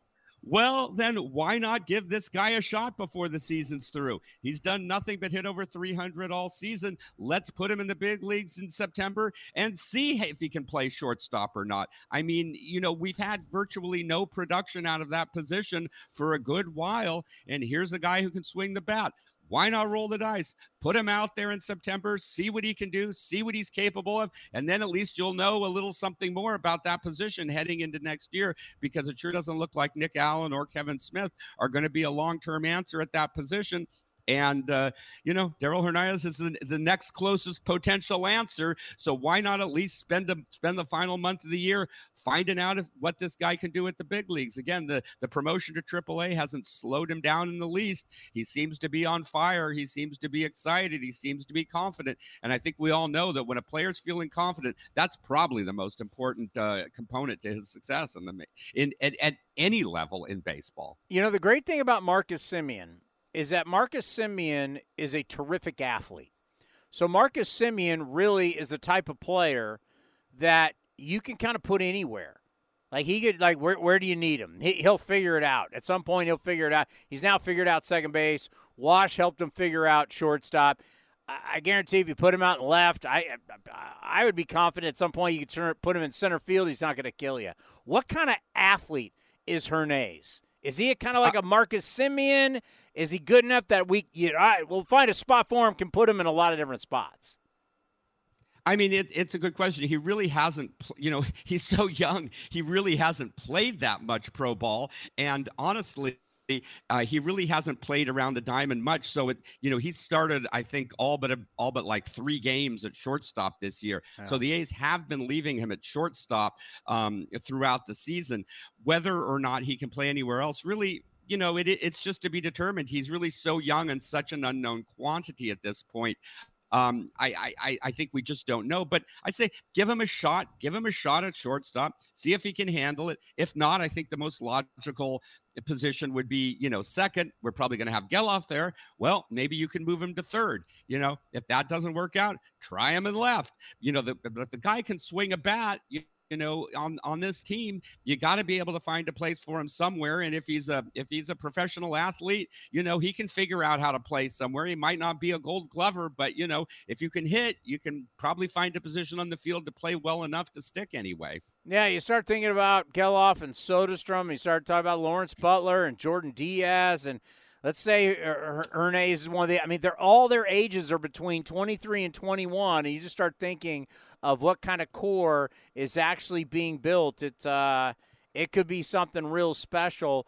Lawrence Butler, continues to be Lawrence Butler. We've been talking about him since, he took over spring training, and ever since spring training, he's been the guy. Just talk about the season he's having. And he was just called up to AAA Vegas a couple weeks ago. Hasn't missed a beat. I think in his first 9 games at Vegas, he's got 4 extra base hits, and he's stolen 6 bases in his first 9 games. So the speed is there. The power is there. He's got an ability to play in the outfield. He's been playing a lot of center field this year. He's also spent a lot of time in right. So, I mean, there don't really appear to be any big holes left in his game. And to go up to AAA, play with the confidence he's been playing, to just go out there and start swiping bases almost every game, and hitting the ball hard every game. And, you've seen Lawrence Butler in spring training. The guy plays with confidence. He's an excitable player. He wants to be out there under the lights. He wants to make things happen. I'd love to see him in September too. Why not? Give him a shot. Give him a look. I mean, it's not like, the A's are going to have 3 solid outfielders they can count on every day. I think, probably suspect Laureano and Seth Brown maybe might not be in the mix next year. We've got Bleday. We've got Rooker. We've got your guy Cody Thomas up there now too. Yeah. But there are room for more outfielders. I'd love to see Lawrence Butler in the major league mix next spring, fighting for a job. Why not? What if you had 4 outfielders and you had Butler, Bleday, Rooker, Ruiz out there next year in the outfield mix? Maybe you got Geloff at second. Maybe you're giving Hernandez a chance at short. Maybe you got a Jordan Diaz or a Brett Harris getting a shot at third. You could have Langoliers, Soderstrom, Kyle McCann in the catcher, first base, DH mix, along with Ryan Noda. I'd love to see him throw Max Schumann in there, who's hitting 300 with a 400 on base percentage. He can play almost any position on the diamond. Put him on the roster. A roster like that, to me, would be fun and exciting to see next year. And you know what? It might just end up having a better winning record than the team does this year, too. I'm not saying I want to get into a time machine and go forward, because I love football, and football season's coming. My favorite holiday is Halloween, then Thanksgiving, then Christmas. But after what you just said, I'm ready for spring training. Yeah, so am I. Right? And why not go with that plan? Yes. I'm just hoping they don't go out Write in the offseason. You know what? Sign another Peterson or Diaz or something. Write it down. I want you to write everything. You know what, Cody? Make sure everything he just said gets on paper, and we're going to give it to David Forrest going, this is exactly what I want to see. I want to see a bunch of young guys competing against each other. I'm going to go Jim Harbaugh on you. Iron sharpens iron. I want to see all these. I don't want one old guy. Well, you got to have one old guy. Find an old guy, whoever you want the old guy to be. And they're not old. We're talking about a guy in his 30s. But I want a bunch of young 25 and under guys fighting like hell against each other to make the 26-man roster. And that team, let that team loose on Major League Baseball, because at some point, those guys will figure it out, and then they'll be tough to beat. And the thing is, I want to see a roster where all the guys are full of potential anyway. Maybe some of them realize it, maybe some of them don't. But put them out there, let them play, see whose potential flourishes and manifests, and run with that. But have a roster full of guys that have an upside, not just sort of safe, moderate, mediocre veterans. Young guys with potential. And you know what? You know as well as I do. You have a roster full of that. Those guys are going to be excited to be on the field every day, and they're going to make each other better. They're going to be excited. They're going to want to prove themselves, and they're going to be greater than the sum of their parts, And the A's have enough guys like that to go out and do that next year, and there's no reason not to. There's nothing to lose, It'd be one thing if this team was winning and you don't want to, risk something, but do that. Have a roster full of potential. Let's see who succeeds. And I will put that in black and white for you. Yes, so, blueprint. We're going to say this is the blueprint. All right, I'm running out of time because we got pregame coming up. I'm excited to talk to you, and I want to get to the pitching. I do know this. If it's Blake Beers, right? It's Blake. Blake Beers, yeah. If Blake Beers can be here and be good, I've got sponsorship opportunities for him. I know he has some of the top strikeouts in our minor league system, but if Blake Beers can get here and get outs, we've got I can just see it now. Hey, this is Blake Beers, and when I'm drinking beer, I'm drinking Lagunitas from Petaluma. I could write the commercial right now. But you've got some pitchers, because we're excited about hitters. I don't hear a lot of excitement about pitchers in our system. Tell me who you're excited about. Yeah, well, as you know, most of the A's top pitching prospects have already, been at the major league level this year. Waldichuk, Muller, Tarnok, Miller, maybe not all panning out as one would hope, but you got to look at the guys at the next level beyond that. So I just put a piece up on my Athletics Farm site detailing the top performing pitching prospects in the system this year. And one of the top guys, I mentioned to him, I think one of the last times we talked was Joey Estes at Midland. From the Braves, right? Yeah, I came over from the Braves in the Matt Olson deal, one of the names that wasn't at the top of the list. And last year as a 20-year-old, Estes was really the most reliable starter at High A Lansing. This year as a 21-year-old, he's been the best starter at Double-A Midland. The guy's got the best whip of any starting pitcher in the A's minor league system. He's got the third best ERA of any starting pitcher in the A's minor league system.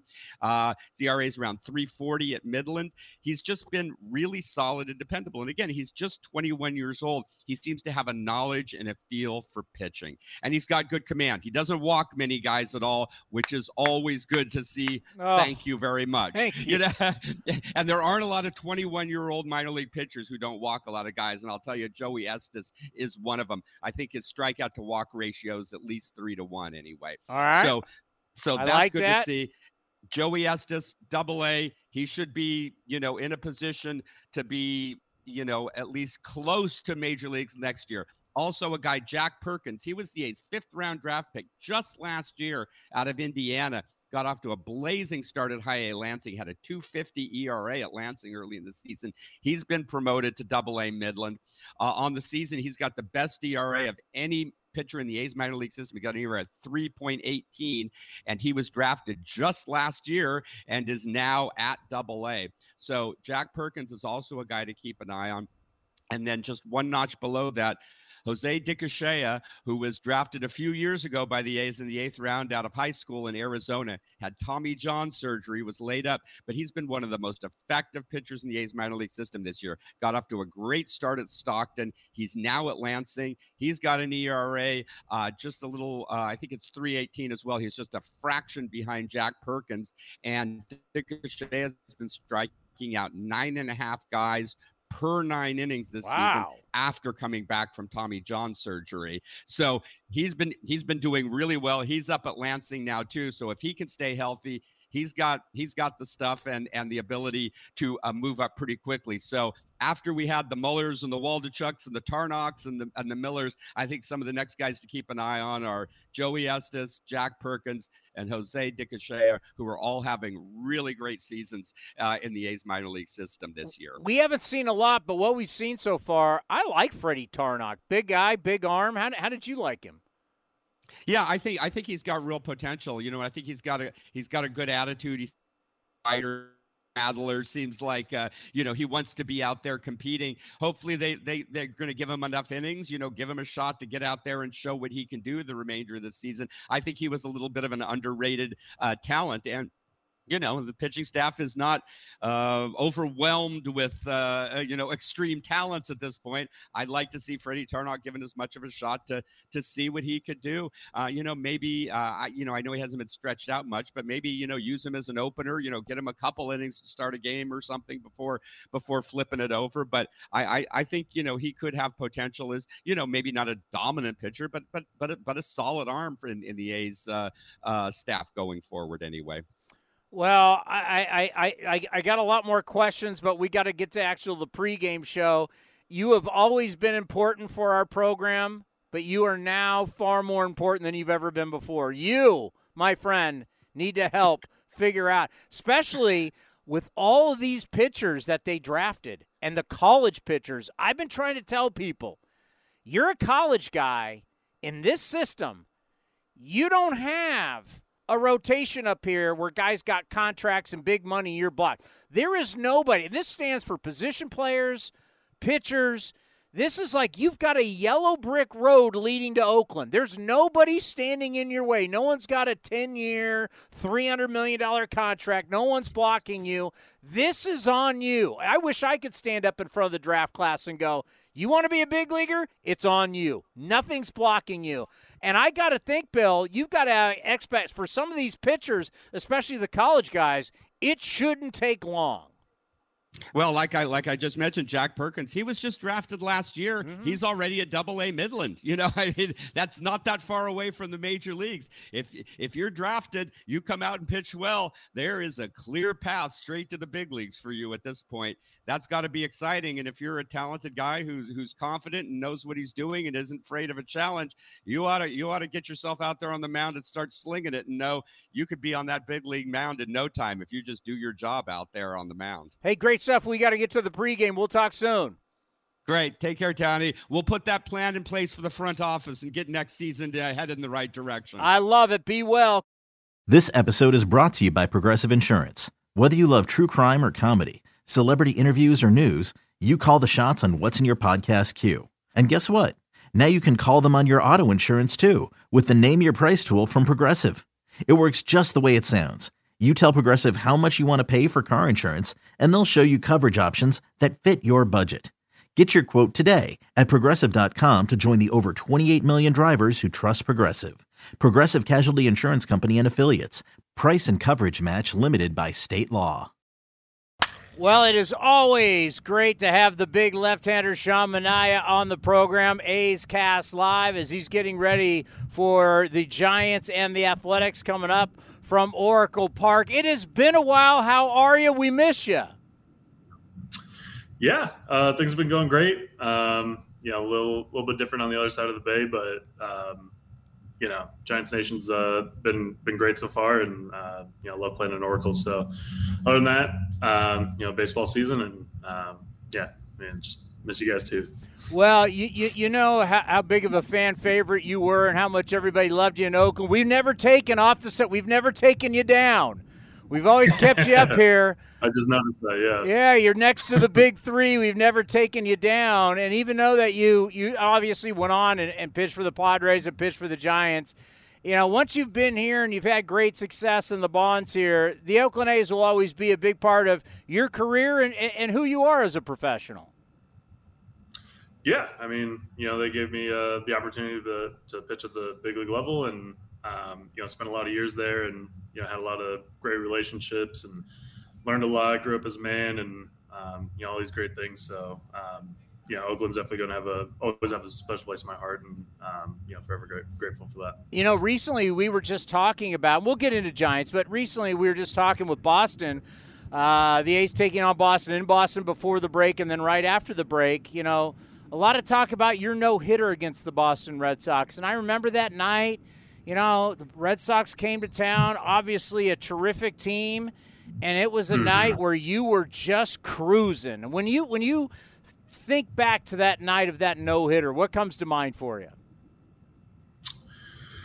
I mean, just the,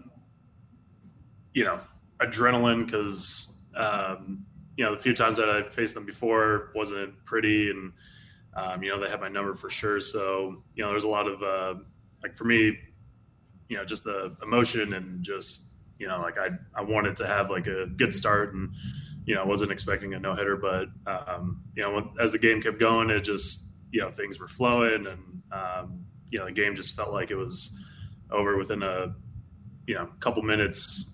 Just thinking back about it, but. I don't know. It was just, a perfect night, and, a lot of people there. So that was, really cool. And, just overall, that was obviously a very special night. How often do you think about it?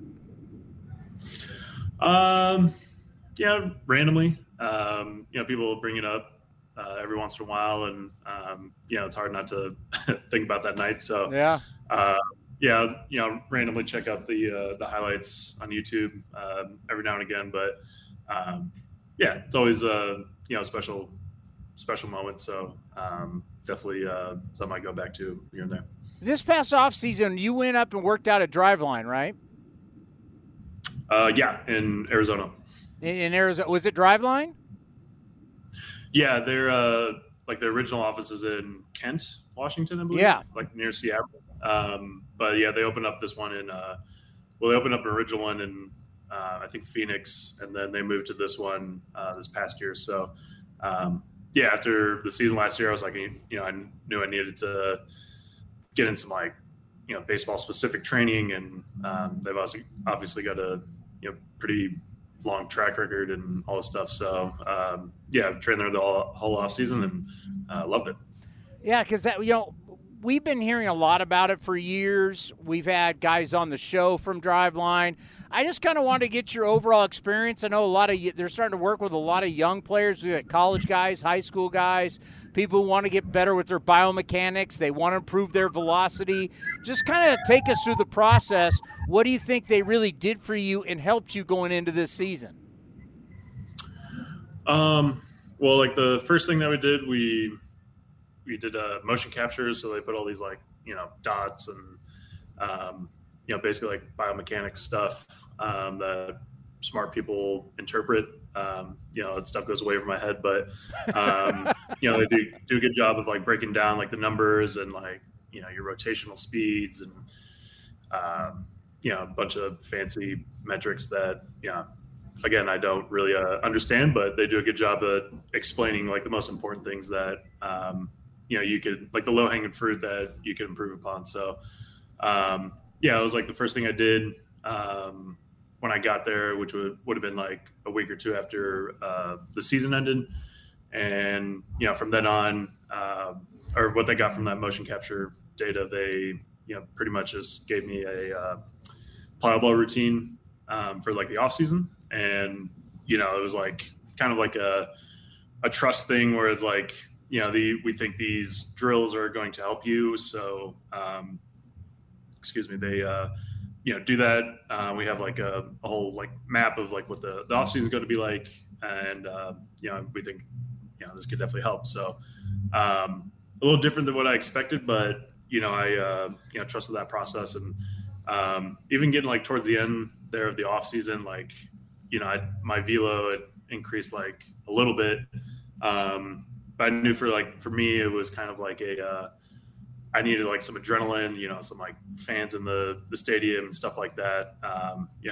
I can't really just walk up to a mound and just throw 98, which, some guys can do that, but I don't know, for me, I just couldn't do that. So, but I definitely felt it towards the end of the off season there. And my first game that I pitched with the Giants hit 97, and I was like, oh my gosh, this is crazy. I didn't really feel like physically, like I was trying harder or anything. It just kind of was coming out better. So, my velo has been up this whole year, which has been great. So, I definitely think it works. And, it's been, incredible so far. So I know you guys probably aren't scoreboard watching, so let me do that for you. It's kind of crazy right now. The way the wild card works, the Reds have a half-game lead over you guys, the Diamondbacks, the Phillies, the Marlins. I mean, you guys are all in this group for the wild card. I know you're still chasing the division, but just do you guys talk about in the clubhouse just, wow, how bunched up all these teams are for the wild card and, of course, still trying to win the division, which the Dodgers lead? Yeah, I think, it's a topic of conversation. I don't think we're all just sitting around, just like discussing each little thing. But, I think it's, always in the back of our minds, especially getting here into August. We got like, a little over 2 months left. So, we're definitely starting to get into that, stretch run here. So, I think, everyone's thinking about it, but, obviously the goal is for the, NL West, and, it's definitely a real possibility. So,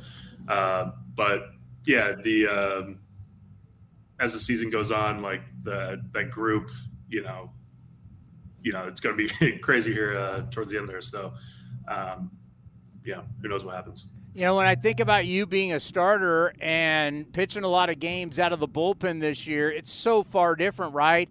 Game day as a starter, you have your routine, how you warm up, when you run, when you throw, when you stretch, go through that whole process, how much you throw in the bullpen versus being in the bullpen. It's like, get down there, warm up, you got to get ready to rock, right? It's like 8 pitches, you got to be ready. So what has that transition been like for you throwing so many games out of the bullpen? Yeah, it's like you said, it's very, you pretty much described it. As a starter, each day is like its own routine, different routine. So day one, like say I started today, like tomorrow would be, all set on this one, like specific, like get the body moving, light throwing, if any throwing, really trying to recover. And then the next day would be something different. The next day would be different. So as a starter, your days are kind of structured around like your starts. And what I've noticed as, coming out of the pen is like every day is pretty much the same. Unless you go multiple innings and, you're down, that next day, it's kind of, you have time to recover and do all that stuff. So, but yeah, coming out of the pen is like, pretty, at least for me, it's been like the same routine every day. Go out and throw, stretch, run, work out if I have to. And then like, I have my own routine that I do right before, or like as the game's going on, just to be ready, if my name's called. So, I'd say it's, been a lot different, but, I like the new challenges. It's been, great to see this perspective coming out of the pen and, seeing the game from a different viewpoint. And, I just like welcoming new challenges. So it's been great so far, but definitely a challenge. I wish all A's fans could have been there to see, and we'll end on this, how you handled that day in spring training where you got traded and you came into the clubhouse and you were so emotional. Everybody was emotional. And then you're pitching against the A's in a Padres uniform and a green glove and green cleats. And then you were so kind to then do an interview with me in the Padres clubhouse after the start. You're a salt of the earth kind of guy. It's one of the reasons why we all loved you. It's why the fans all loved you, and it's why we will always root for you. No matter what jersey you put on, we are all going to be in your camp. And you never know, maybe someday you come back and pitch for the green and gold. But I can't thank you enough for everything you did for us, the man you were, and what you meant to the community and the A's fan base. So we'll always love you. We're rooting for you. Good luck the rest of the season. Man, it just gave me chills right there. Thank you for the kind words. I mean, appreciate it. Appreciate you and, the fans. So, love you guys. Take care. Take care. This has been a presentation of the Oakland Athletics.